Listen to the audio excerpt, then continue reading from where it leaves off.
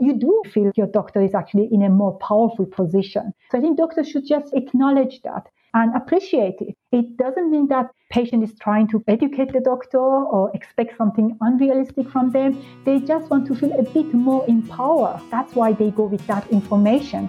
You have more power over your health than what you've been told. This is the Healthy Lifestyle Solutions podcast.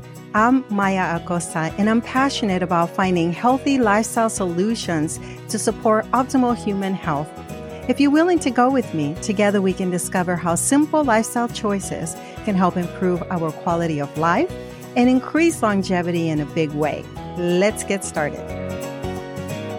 Very recently, Maria Shriver did a piece on medical gaslighting. This is when a physician dismisses or misdiagnoses a patient's illness and blames it on psychological factors. It's basically all in your head, and females are more likely to be gaslighted by their physicians. While today's topic is not exactly on gaslighting, it's about health equity and racism in healthcare. Patients of certain backgrounds are less likely to receive adequate care and treatment by their physicians. My hope with this episode is to help raise awareness that some patients face real fears and at times feel intimidated by their doctors. My goal is to help empower individuals to speak up when they have health concerns. My guest, Dr. Leila Dehghan, is passionate about food justice and health equity. She aims to find effective ways to address racial and socioeconomic issues that affect health. Her project, Food and Diversity, seeks to introduce a plant-based diet to people of the global majority.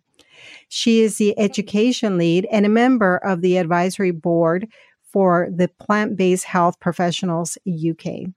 I enjoyed this conversation with Dr. Leila so much that I hope that you enjoy it as well and that you find it helpful. Let's welcome Dr. Leila. Thank you. Thank you for having me. You know, I heard your story. And so, and you don't always share it on the platforms. I've been listening to podcasts where you've been talking about various topics, how you went from being a physician to kind of now guiding your clients more as a nutritionist. And we'll talk about that as well. One thing that I found so fascinating about you is your story, your roots, where you're from, the transition that you experienced when you moved countries. Can you tell us what life was like growing up in Iran? Sure. Yes. I mean, I was quite younger, when we were still living in Iran. But to understand, in Iran, it is this big kind of difference between people who are religious, so they are traditional, but it's like kind of, not religious in the meaning that they are traditional religious. I think, you can be religious, you can practice your religion, but still be tolerant. But some people are traditionally kind of, religious. So my family is actually more traditional rather than religious. So they were just, following the traditions. And so, I grew up in this family where we were Muslims. I was a practicing Muslim, so I was covering myself and everything. And I didn't see it as a burden because a lot of people, a lot of women especially, think that, that was a burden. But for me, I have always been into sports. So for me, I think the main obstacle was that, I felt like I couldn't actually engage in physical activity, in exercises, I couldn't do that.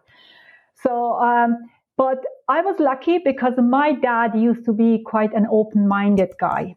So he was actually, although he was traditional, but he was open-minded and he really wanted his daughters. For him, education was really important. Although he was uneducated himself, he hadn't finished the schools, but he knew that, if you had a good education, you could help other people. So that was the message I was getting, that, you have to get an education so that you can actually help other people. So yeah, that was very important for him. And so when we moved to Austria, it was like kind of, obviously it's not a Muslim country. So we weren't forced, but we wanted to kind of assimilate. We wanted to be part of the society. So I had actually to kind of remove my hijab, my headscarf. But I think, when you grow up in a different culture, you see this clash within these two different cultures, and you have to kind of navigate through the system, through the cultures, and always people asking you all these questions, like kind of, so your country is like so primitive, you do this and that, and you have to defend yourself, defend your ways of being. So it's like kind of, no, it's not like that. The media likes sensational kind of headlines, but no, we do have cars. We actually drive cars. It's not like, we are not riding camels. It's so it was really kind of sometimes, if I may call it that, stupid questions. Obviously at school, young children, they are asking these questions. So, or, like kind of, does your father actually beat up your mom? No, it doesn't happen all the time. It's not like that, every kind of Muslim man is beating up his wife. So I felt like I was always just defending my culture, my background, which probably, and at the same time, I couldn't understand the new culture. And I was also under this pressure to actually kind of go and get an education. I enjoyed studying, I must say. So I was quite lucky in that sense. I enjoyed studying. I was good at my studies, which made it easier for me. And in a way, I wanted to help. So it was, again, easy for me to choose medicine, but it was also what my father wanted for me. So it was his wish that all his children, I have another sister and two brothers. He wanted all of us actually to study medicine and become doctors so that we could give back to the society. And my sister is also a doctor, but my brothers didn't actually kind of follow that path. So yes, I mean, it is sexism, you actually experience as a woman. I think you do it all your life in one way or another. But in some settings, it is more prominent. Like kind of, I remember, as I said, I was very sporty. If I would do like kind of, I started doing karate as a teenager, or if I would go cycling, people would look at me and they would think that I'm doing it because I want to lose weight. They could never kind of imagine that I'm actually doing it because I enjoy doing it. Or if I was doing martial arts, they thought, oh, are you looking for a man from that background? As if, like kind of, I would only do things just to attract a man. So I couldn't have my own mind, my own kind of desires. So yes, it was there. But at the same time, Austria is a very racist country. So it was always like kind of, I was the foreigner. I mean, they don't even call it like immigrants. We were the foreigners. That is the German word for, immigrants is more like foreigner. And I was the good one.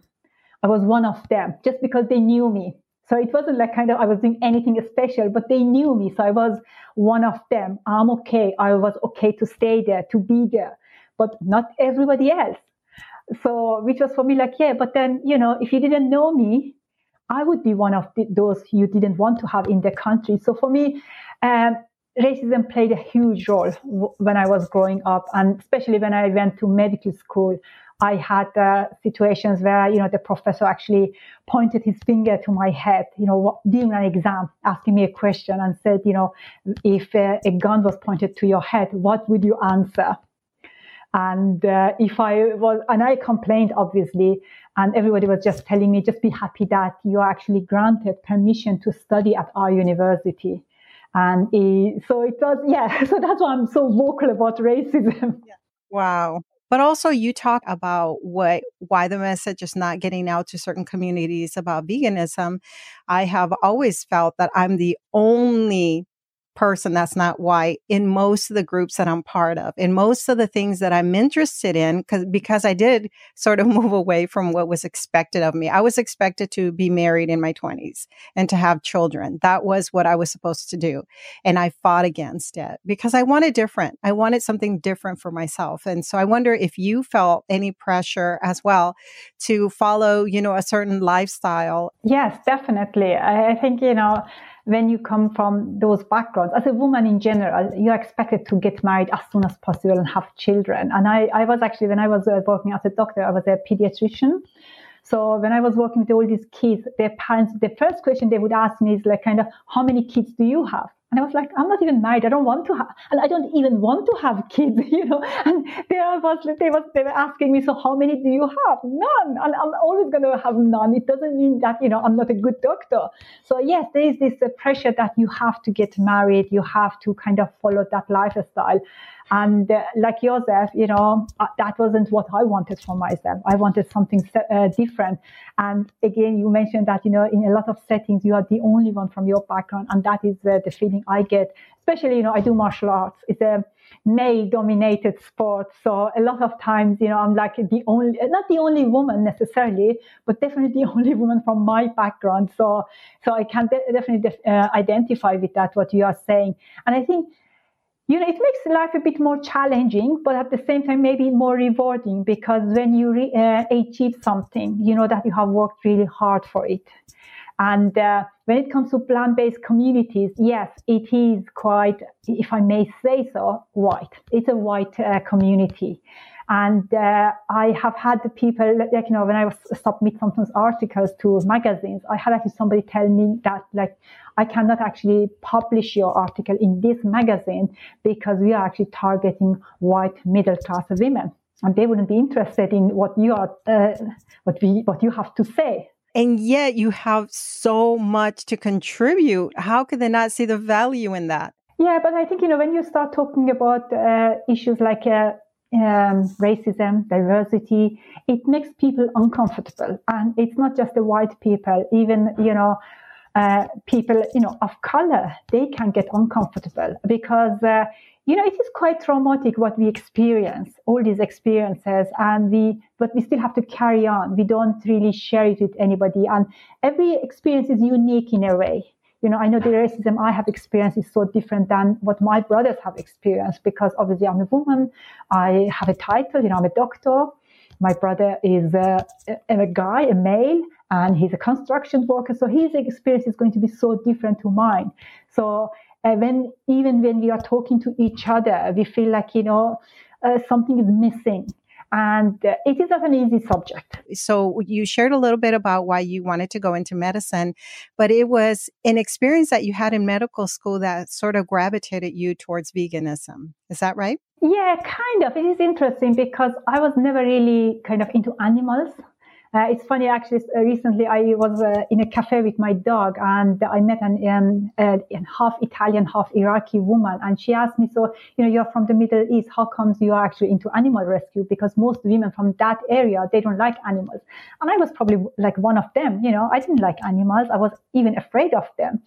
So when I went actually at medical school, I remember it was the first year we were dissecting a human arm. Just looking at the muscle fibers, I felt like, wow, that looks like the meat I eat at night. And I just find that so a bit gross. I said, no, I cannot do that anymore. So I became vegetarian at the time. But it wasn't really for animals. It was more just because I just thought, no, it almost feels like I'm eating human flesh.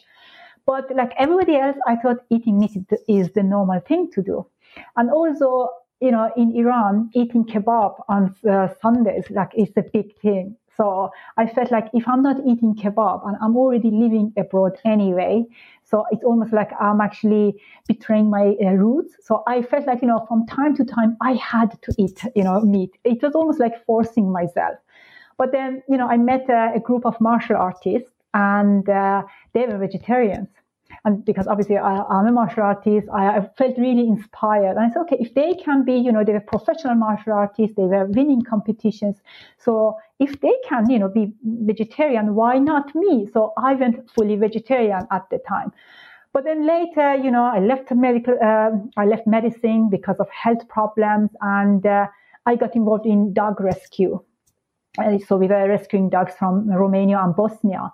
And a fellow rescuer, shared a video on dairy industry and egg industry. So as soon as I knew that, that the milk I'm consuming, the eggs are actually kind of coming with a lot of cruelty, with a lot of violence, with a lot of bad energy, I just couldn't have it in my body anymore. And it was, for me, it was actually, I went vegan then and there. I know not everybody can do that, and I appreciate that, or respect that. But for me, I just said, you know what, I cannot have that bad energy in my body. So I went vegan overnight, kind of, yeah. Right. And did you receive a lot of backlash from family and friends? because I have always done things a little bit differently. So it was like, okay, there she goes again. She's doing something new. So, it wasn't like kind of, like backlash, but it was like, okay, we are used to you doing something new, fine. But, later when I transitioned to a whole food plant-based diet from being a junk food vegan, I healed my migraines and I was doing really great. And my mom, obviously, she knew how much I was suffering from migraines, how much that was affecting my life. But even so, she would look at me and say, oh gosh, you look so pale. This new vegan diet is not really doing you well. And I was like, but you saw the difference. I'm actually having a life now. Whereas before I was in bed all the time. So it wasn't really backlash like that, but it was more like kind of, not acceptance. And it is really difficult for me to actually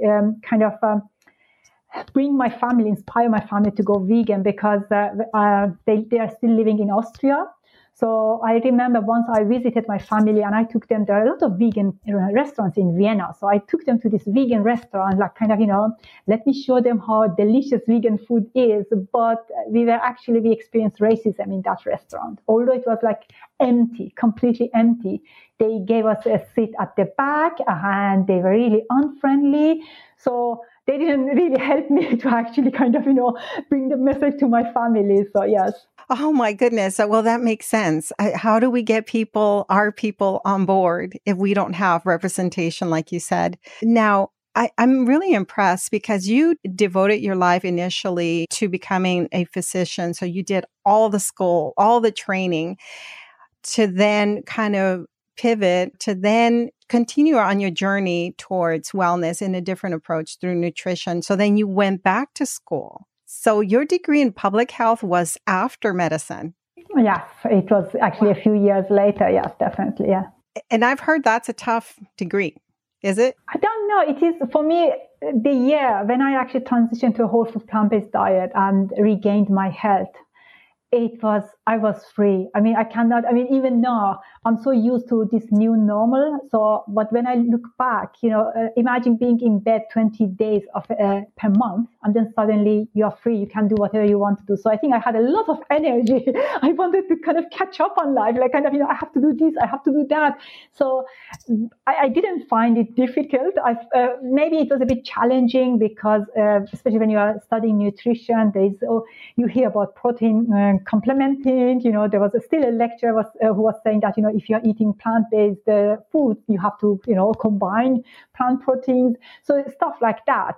But otherwise, I didn't. As I said, I was just full of energy, and I feel like when I look back in the last 3.5 years, I have been just working hard. But it is also because I feel like I have to catch up.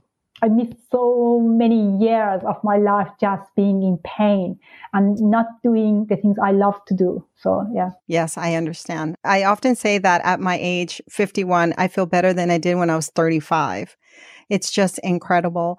So you now have dedicated your life towards supporting clients, and you're part of Plant-Based Health Professionals UK. How did you learn about the group and how did you find your people? In a sense, like when we find our community, our plant-based community, how did all of that come about? Well, the Plant-Based Health Professionals UK, they're actually a community interest company and they were founded by Dr. Shirin Kassam. And I first heard of them in 2018 when they were actually hosting their first ever conference in nutrition for medicine. And for me, that event was actually that conference, that one-day conference was life-changing because that is when I learned about the whole food plant-based diet. So that is when I actually decided, okay, I'm going to change my diet because I was suffering from these chronic migraines. And so I always feel like, I'm so grateful to them for what they are doing. So what they are really doing, the aim of the organization is that, educating other healthcare professionals, but also the public about the benefits of a whole food plant-based diet. And then towards the end of my master's degree, actually, Dr. Shirin Kassam asked me to join their team as a board member. And then, a year later, I started, working for them as their education lead. So, it's a small group of healthcare professionals. We have like kind of, 9 team members who are active, and then, a few advisory board members. But we do quite a lot. We have a website with a lot of fact sheets. I think we have more than 40 fact sheets. We host the webinars, and you already mentioned the 21-day plant-based health challenge. So yes, we are just active, really spreading the message. So that is what we do. And there's so much to do. Like Shirin sometimes says, at some point you have to stop doing it because there's always something else you could do to promote the message. But yes. Exactly. And sometimes we forget to celebrate those achievements, the successes that we've done. It's almost like we bypass them. Okay, I did this. Okay, let's move on to the next thing. I noticed Chef AJ hosted several of you as she did like a whole week of plant-based health professionals UK and featured several professionals as well. Okay, so I am interested in us talking about health equity, food diversity, and if you can explain a little bit more to our listeners, because these are sort of terms they may not be familiar with, especially the one on global majority. Is that so? The first time I've heard that was with you. Is that something that you've kind of coined, or where does this come from? I read about the people of the global majority on the Encompass, which is an organization which is helping to kind of fight racism in the animal kind of rights movement, in the plant-based community. And the term is coined, I don't know by whom, to be honest, but it refers to, Black, Indigenous, and people of color. So, and the idea is to empower people, but instead of saying ethnic minorities, which makes them like kind of a small group, or even by saying people of color, or, it makes them like kind of, okay, they are not white. Saying people of the global majority just shows that there are actually a lot of us. And it is not just in these countries, like in America, in the US, or in the UK. Actually, you find them everywhere. And also, by calling them people of the global majority, we are not too much focused on the skin color. Because I think sometimes when we focus too much on the skin color, which can play a huge role, actually, how we are treated and discriminated against. I don't, deny that. But then, like, for example, I have heard from a lot of people saying, oh, you're actually kind of white, because I'm fair-skinned. So I think, just not focusing too much on the skin color, just seeing that we are a huge, actually, population, it can be empowering. So that is the idea. Okay, thank you for clarifying that. Also, at one point we were using the terms underrepresented or underserved. So what would be the right term to when we're speaking about someone of a lower socioeconomic status? I don't know. It really, because it keeps changing, as you say. In the UK, we used to call them BAME, Black, Asian, Minority, Ethnic Groups. But then they realized if you call them ethnic minorities, then you're actually kind of including the gypsies, for example, who are white. So who are actually European. So that's why we moved away from that. I actually like the term myself. I don't have any problems with that. But I can understand that, again, we are talking about the different people from diverse backgrounds, and somebody might actually not like hearing ethnic minority because they don't see themselves as a minority. They don't want to see themselves as a minority.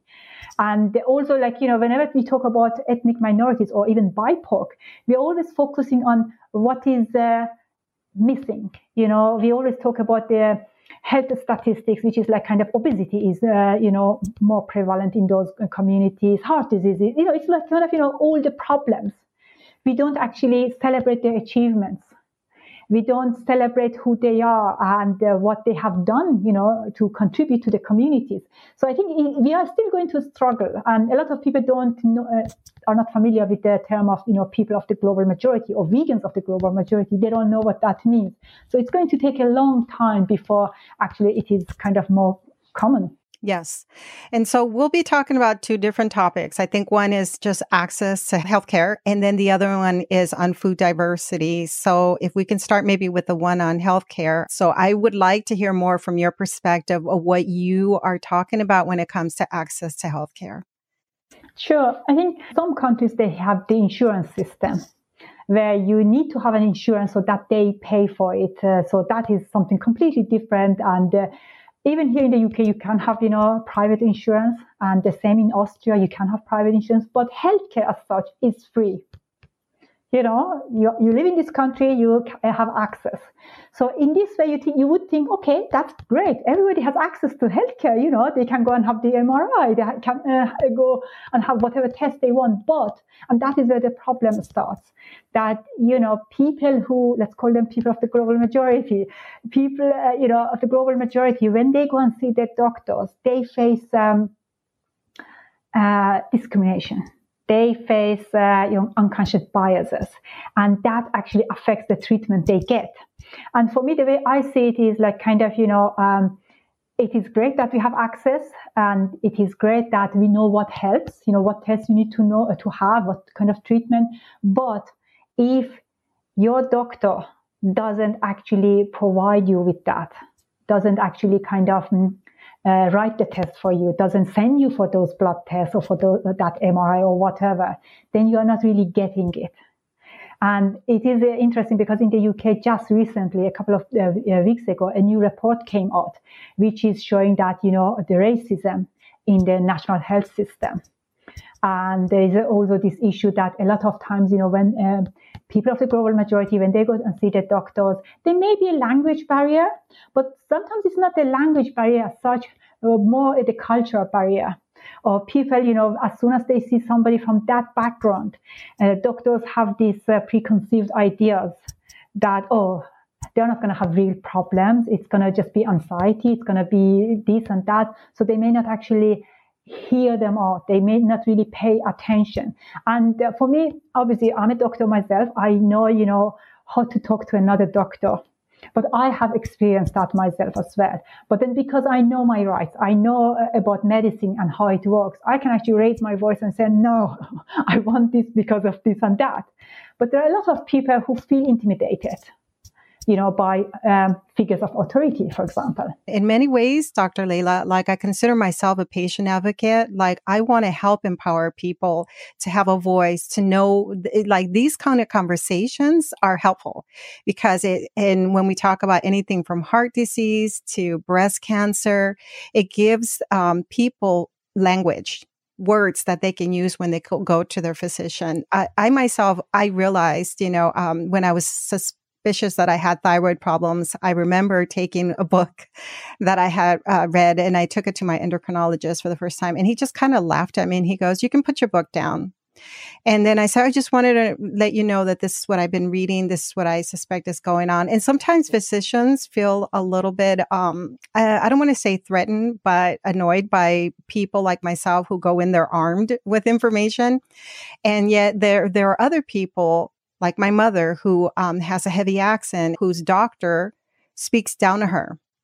And my mother will tell me, and it makes me very angry because I can't be there to defend her. I guess that's what you're saying, is that many of us maybe do not know how to not go in there fighting, but, feel comfortable with speaking with a doctor and asking questions. Yes, but it's not just on patients. I actually talk to healthcare professionals, and I always tell them, you need to keep an open mind, and it also applies to doctors of color. Just because you are a doctor of color, don't assume that, you are going to treat them fairly. I actually recently heard there is a term called conforming bias. So when you keep seeing your colleagues, your white colleagues, treating those patients that a certain way, you actually kind of give in and conform. So whatever they are doing, you take it on. So you do the same thing. So just because you're a person of color yourself doesn't mean that, you understand it. So for me, it's always kind of keep an open mind and listen to them. Don't assume, just imagine what would you do and say if it was a white person sitting in front of you. And I think doctors should also understand the reason why patients might go there with books or say, I Googled it, is because, when you go, I have been patient all my life. Actually, I have been probably more patient than a doctor throughout my life because of my migraines. And when you go there, you feel so vulnerable. You feel actually in a weak position. And you're sitting there feeling small. So by saying that, actually, I know a little bit about my, condition, you are trying to gain some power back. So that is what you are trying, just to create a bit of balance between, yourself and your doctor. Otherwise, yes, you do already feel like your doctor is actually in a more powerful position. So I think doctors should just, acknowledge that and appreciate it. It doesn't mean that the patient is trying to kind of educate the doctor or expect something unrealistic from them. They just want to feel a bit more empowered. That is it. That's why they go with that information. Well, this is all making a lot of sense. So when you say, for example, that some physicians may not even order certain labs for their patients, it's because they might, for whatever reason, like you say, their judgment about it. It kind of reminds me of how some individuals or some physicians don't speak to their patients about plant-based foods because in their mind, they're already thinking, well, this person's not going to listen. They don't care. Where you haven't given that patient an opportunity to hear the message. It's something that's very hard to do nowadays when you only have 15 minutes to speak with a patient. Yes, and that's why it is a problem of the system, not just the individual doctors, because you do need the time. You need to have the time to actually see the person in front of you as a human being rather than a patient with a diagnosis. I'm not my migraine. I'm whoever I am. So I think, and that is a challenge for doctors, especially as you say, if you have 10, 15 minutes and you know that you're already running late and you know that your patient the next one is going to be angry because actually, you're late. So I think there is a lot of issues going on. So I'm not blaming just one person. It's not the doctor. It's not the patient. We all play a role. So we all need to take responsibility for our part and do our part. And then together we can actually create those changes. What can we do to kind of soften that relationship, that experience that patients have with everyone? Because it's not just a physician, it's the nurse practitioner, it's the nurse, it's anyone that we come in contact with. We feel like this little. You're right. And, I actually recently had to complain to the receptionist at my doctor's surgery because she, like you were saying, the way she was talking to me, like kind of, what do you know? Like kind of. And then again, I'm lucky because I'm a doctor. Then I reminded her I'm a doctor. So I know what I'm talking about. But what about those people who are not in that position? And a lot of us are not. And I think, again, firstly, you need to you may not be able to change your doctor, the receptionist, the nurse, then and there.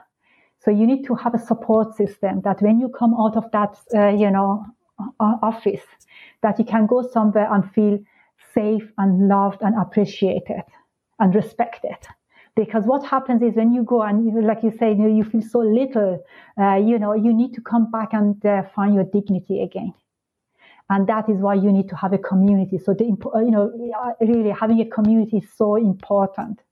And I think for doctors, it's really just keeping an open mind and always reminding themselves that this is just a human being sitting in front of me who is vulnerable. Because, we already feel, vulnerable when we are in pain.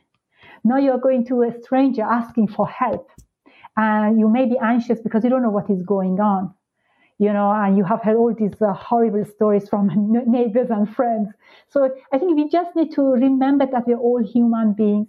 We have all our, life challenges. But even the same, with patients, when you're sitting in front of the doctor, don't assume that they are sitting there and having coffee. Because I think that is what a lot of people, believe. With all these movies, we watch, all these TV shows about doctors who are always leaving the hospital, doing something personal. That's not real life. Doctors, I have been on both sides. Sometimes you're working 2-3 hours, without a break. You haven't even had time to go to the, bathroom. So again, I think both sides need to actually kind of take a moment, take a deep breath, and see the human being in front of them.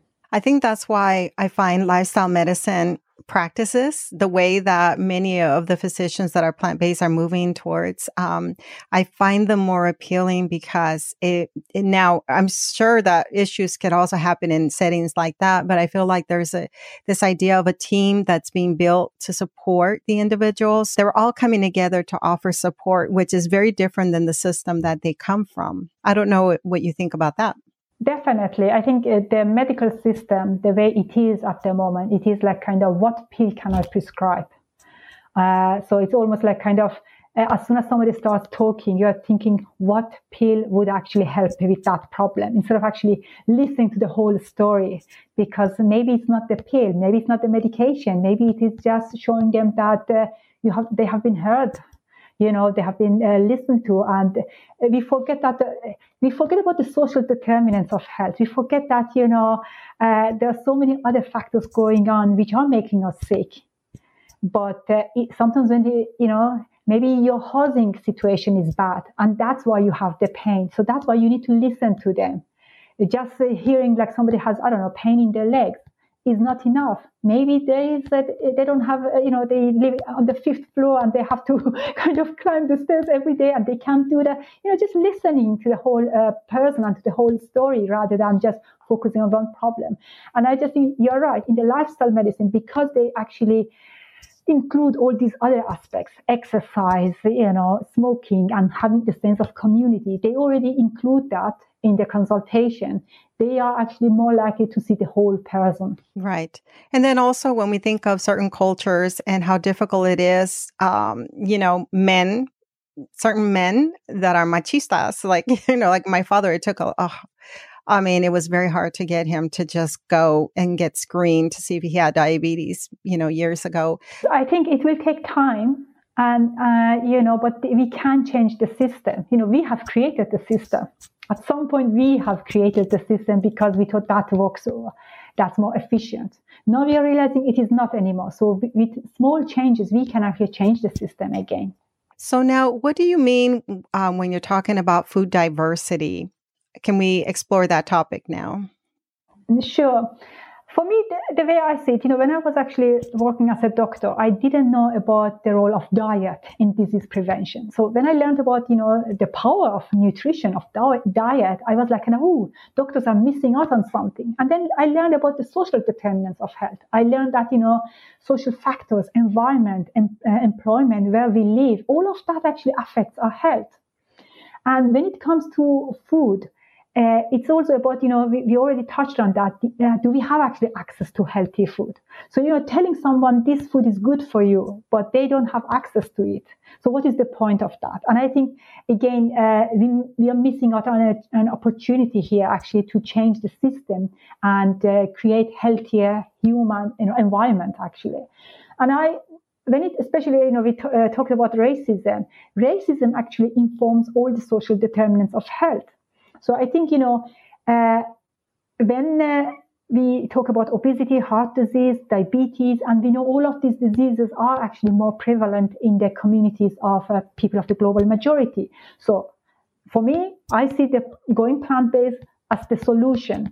But getting them actually to eat a plant-based diet is not as straightforward as, we would think. And one of the reasons is, as we already said, veganism or eating a plant-based diet is seen as this white thing that only white people do.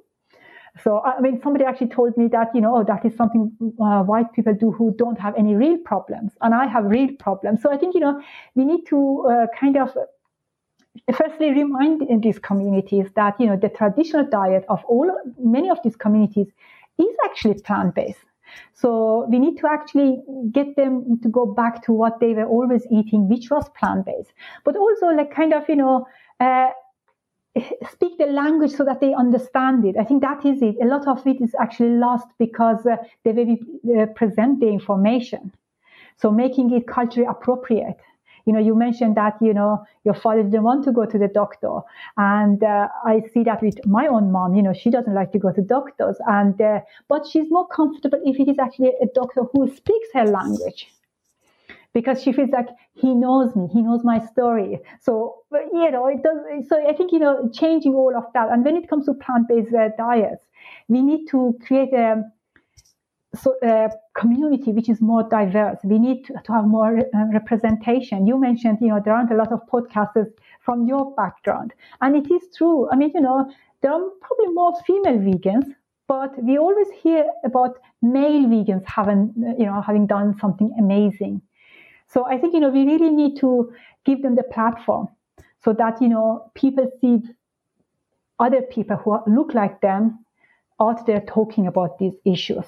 So we really need to provide that platform to them. And does it start with us, for example, myself as a Mexican-American raised here in the country? Does it start with me reaching out to other Spanish-speaking people and saying, hey, you can, come on board. Like if you're already vegan, come on board and let's create programs. Let's offer support. Let's mentor other people. But you do need support, and I think that is where the issue starts. Actually, people of the global majority, they need the support of white allies because they have the platform, they have the following.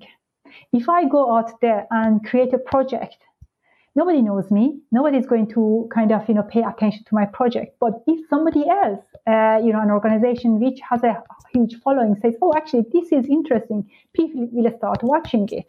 So I think, that's what the importance of having white allies who actually, and we need white vegans to realize that and give us the platform, help us to actually kind of, I was talking to animal activists in Asia, from Japan and China, and they were saying that they need actually the vegans in the West, give them the platforms because that gives them credibility among their own people. I know it feels weird, but if that is, what works, then we need to use that. That makes a lot of sense. And that reminds me, for example, the Physicians Committee for Responsible Medicine. Early 2020, before the pandemic, I flew with my mother to DC to do a 2-day kind of a weekend immersion program. Really, I was there for my mom to support her. And it was nice. She liked the food. Everything was good. But I don't feel like it was a major transformation for her. And then when the pandemic hit, the Physicians Committee organized something similar online, all in Spanish. And they invited a famous celebrity from Mexico to kind of kick everything off. And so I said to my mother, I signed you up and you log in from your house. I log in from my house and we'll watch it together. And at the end of the day, she said, oh my goodness, I know what you mean by plant-based nutrition. I now get it. Well, the Physicians Committee for Responsible Medicine is the one responsible for having created this opportunity in Spanish. And so I guess we just need more opportunities like that. Yes. Actually, PCRM just recently did a One Healthy World, and they had a class in Spanish, French, Chinese. And I thought that is great. I wish they would do something similar in Persian, because I know the same, when I talk to my mom about plant-based diet, I don't think she's even listening to me. But one day she actually sent me a video by an Iranian doctor talking about a plant-based diet in Persian. And she was like, oh, yes, now I understand it. So, and it's not just the language. It does make a difference. Even if you understand English, hearing it in your own language is a bit different. I don't know. It just touches you more. And seeing that you can still have your own foods, the foods, you associate with happy memories, from your childhood, that you can still enjoy them on a plant-based diet. That is important as well. Right. And we feel validated when it's people that we can identify with. I know that when I first started this work, when we were doing events in person, immediately I had this idea of we need to do this in Spanish. But at the same time, I was also learning like everyone else. I think by then I had already done the eCornell course too, but I'm learning it. If I'm just learning all this in English, I need to have that foundation first. But most of the people that we attracted were not Spanish speaking Latinx community people. They were mainly, white Americans and maybe, patients of my husband's. So that's what we're attracting right now. And it's because I haven't gone into the communities. And then that's just another, a whole entire topic in itself of how do you outreach to people who need to hear this message. I heard you talk about the campaigning, for example, is we need to create campaigns that gravitate towards people who need this message. And as you mentioned, we need to have people who are kind of celebrities or semi-celebrities who speak. And I focus on athletes because I think, people find usually athletes very inspiring. They want to be like them. And we almost feel like, athletes have achieved something, impossible. So if they talk about a plant-based diet, people are actually listening to them. And I think, we need to use those people to reach to those communities. Could you tell us more about that? Because that's another aspect of you, just overall, just your being an athlete, loving martial arts. But then now is this part of a series that you're interviewing athletes? I did this project, at the start of the pandemic, actually, because I have always been kind of looking for ways to kind of reach those communities. How can I actually spread the message to those communities? And it was interesting because we also talked about, sexism. And I was reaching out to these athletes, and it was interesting. As soon as I would email a male athlete, I would straight away get an answer, a link to calendar, to a schedule. But it was difficult to find actually female athletes. And somebody asked me, you interviewed 8 people, but only 2 of them are female. That wasn't, my goal. It was just it just happened because I got more responses from male athletes. And I think it has to do with confidence. Maybe women are not as confident in general as men. Again, it can be just because the society doesn't actually kind of promote it, encourage it, So it's men are usually more prone to say, oh, yes, I do it. Why not? I can do it. Whereas women need more preparation, maybe. I don't know. So anyway, yes, it was, I had the funding from Veg Fund and ProVeg, and I just created 8 videos. And I wanted it to be all, people of color or vegans of the global majority. And I also had some people, in other countries, Turkey, Iran, and Mexico. I think I had somebody from Mexico or India. I had asked them to actually just record themselves saying that, from which country they are originally from and how long they have been vegan, just to show people that, that is how a vegan can look like, not necessarily a white vegan. But I also wanted to focus, that is my focus, is health. So I had healthcare professionals of color, vegan healthcare professionals of color. So we covered, different topics, but also covered racism and intersectionality, because I think that is so important. And we are seeing more and more research coming out that race. I mean, we knew it, to be honest. It's not even new. We knew that, racism affects your health. It can create chronic stress, and we know what chronic stress does to body. So yes, I covered that as well. I think it is very important that we speak about that. The way that I like to think about it is that many white people have created the path already, have laid down the foundation for some of the things that are new to our communities. And that's where you're saying we need them as allies. And how can we support one another so that we can get more people on board? But it's not just showing that things are affordable, is reaching out to the people who need to hear the message. That's where it's difficult. Yes, and I mean, whenever I speak to Iranians about it, they say, oh, but tofu is expensive, this is expensive. Then I just tell them, why do you need tofu? We have never had tofu in our cuisine. So why do you suddenly want to include tofu? Our cuisine is rich in legumes, and grains. So that is what we should actually be eating and eating more of, rather than including, ingredients we have never used in our cooking. And I think, again, that they have this impression because of the messages we put out there. Tofu is so associated with veganism. It's almost like you cannot be a vegan and not eat tofu, but you can. I do find it interesting when I see, say, for example, a white individual teaching people a traditional Mexican dish that I grew up with, how to veganize it or make it healthier, plant-based. And I feel this disconnect. When I say these things, I don't want, it's, for me, it's not about discriminating on the other end. It's about voicing what is happening within us and why we feel the need for this support. This is why we're having this conversation. To be honest, that is again an issue I have been raising quite a lot, because I think it's food appropriation, it's cultural appropriation, taking, a cuisine you didn't grow up with and veganizing it. I remember I veganized an Iranian dish and I put it out there on Facebook, and somebody told me, oh, but a white chef, you should be using this. And I said, yeah, but, I want it to taste just like my mom does, cooks. And then she was giving me advice. And I said, you don't even know about my background. Iran is such a huge country, but she kept pretending that she knew. And then, yes, she is actually a chef, and she does actually do Middle Eastern cuisine, but she never says actually where she learned it from. And I felt actually very insulted. I said, that's my culture. I want it to taste just like my mom cooks, not like anybody else.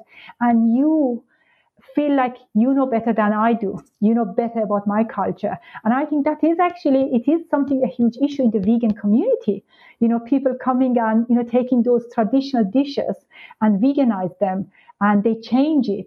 And it's not going to attract people from those communities. If anything, it is going to actually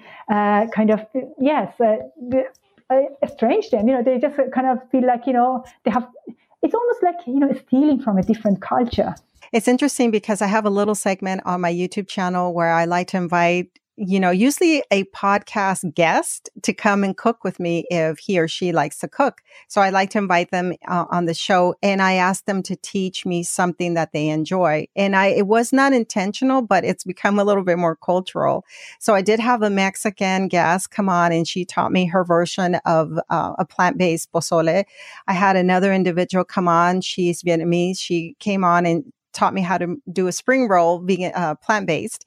And I loved it. I love the whole experience, but I love giving them that platform of you're the expert and I'm learning.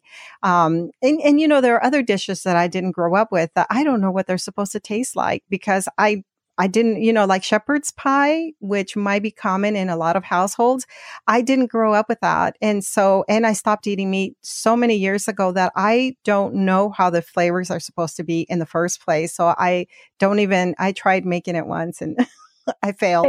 The same here. Shepherd's pie is I feel like it's such an English kind of dish. And I have never had it. Even when I was eating meat, I never had it. So for me, even a plant-based version, I wouldn't know how it is supposed to taste. And I want to add here, I'm not talking about, me cooking Mexican at home. That's okay. We all try different cuisines, from other countries, but actually taking that cuisine and trying to make money out of it, whereas that person from that community wouldn't be able actually to make money.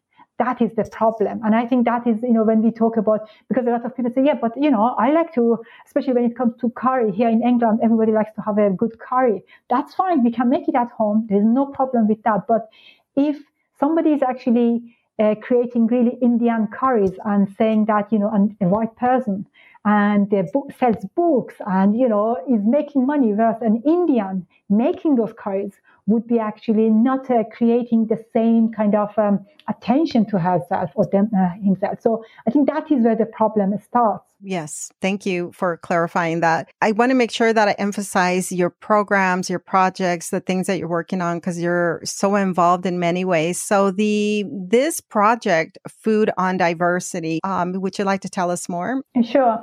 Well, I think, when I look at these, kind of food is actually, like, we all eat food. We don't eat food just for the energy. We eat food because it tastes good, and also because we associate it with some memories.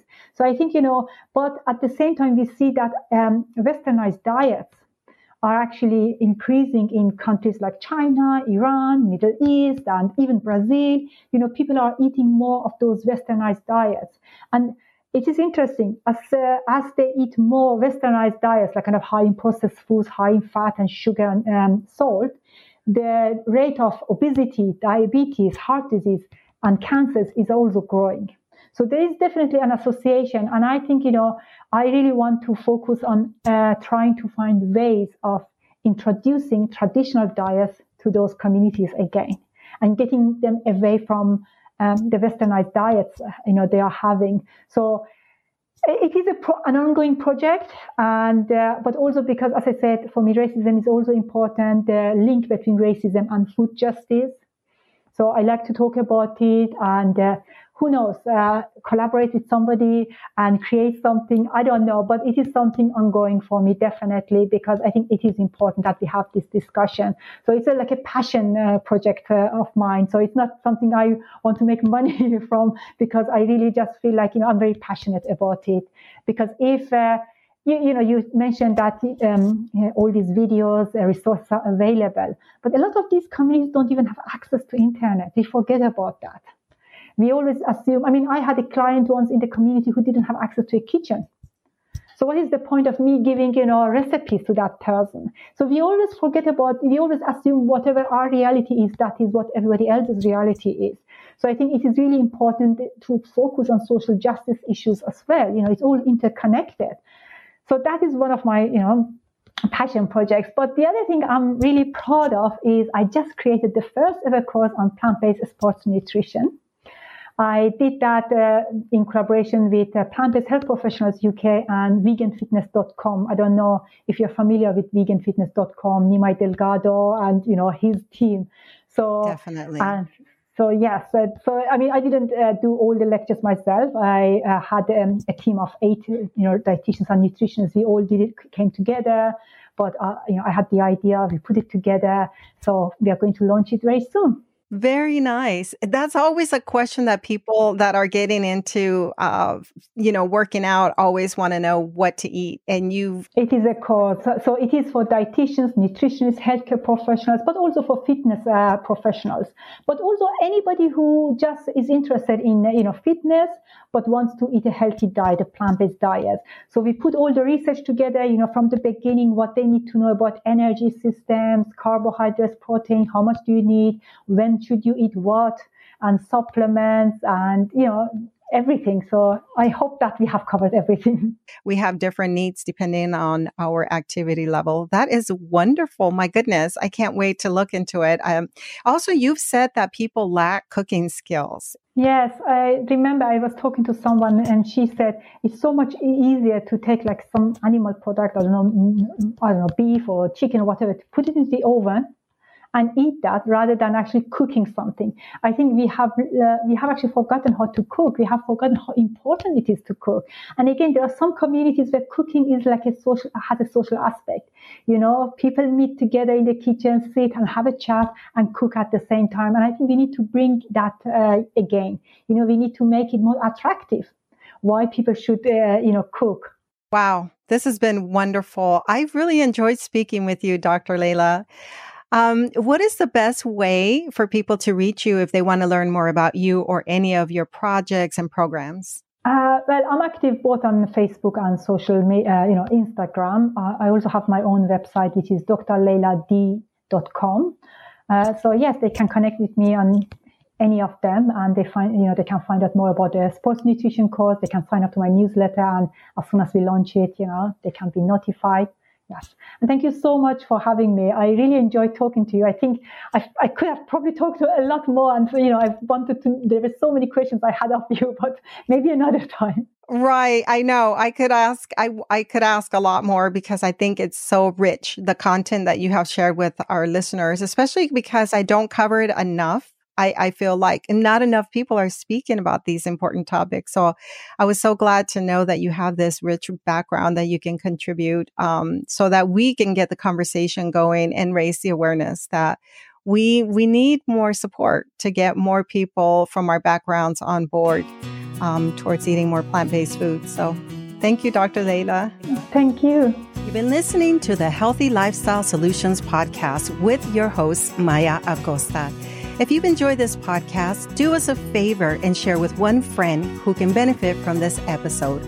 Feel free to leave us an honest review on Apple Podcasts. That helps us to spread our message. Thanks for listening.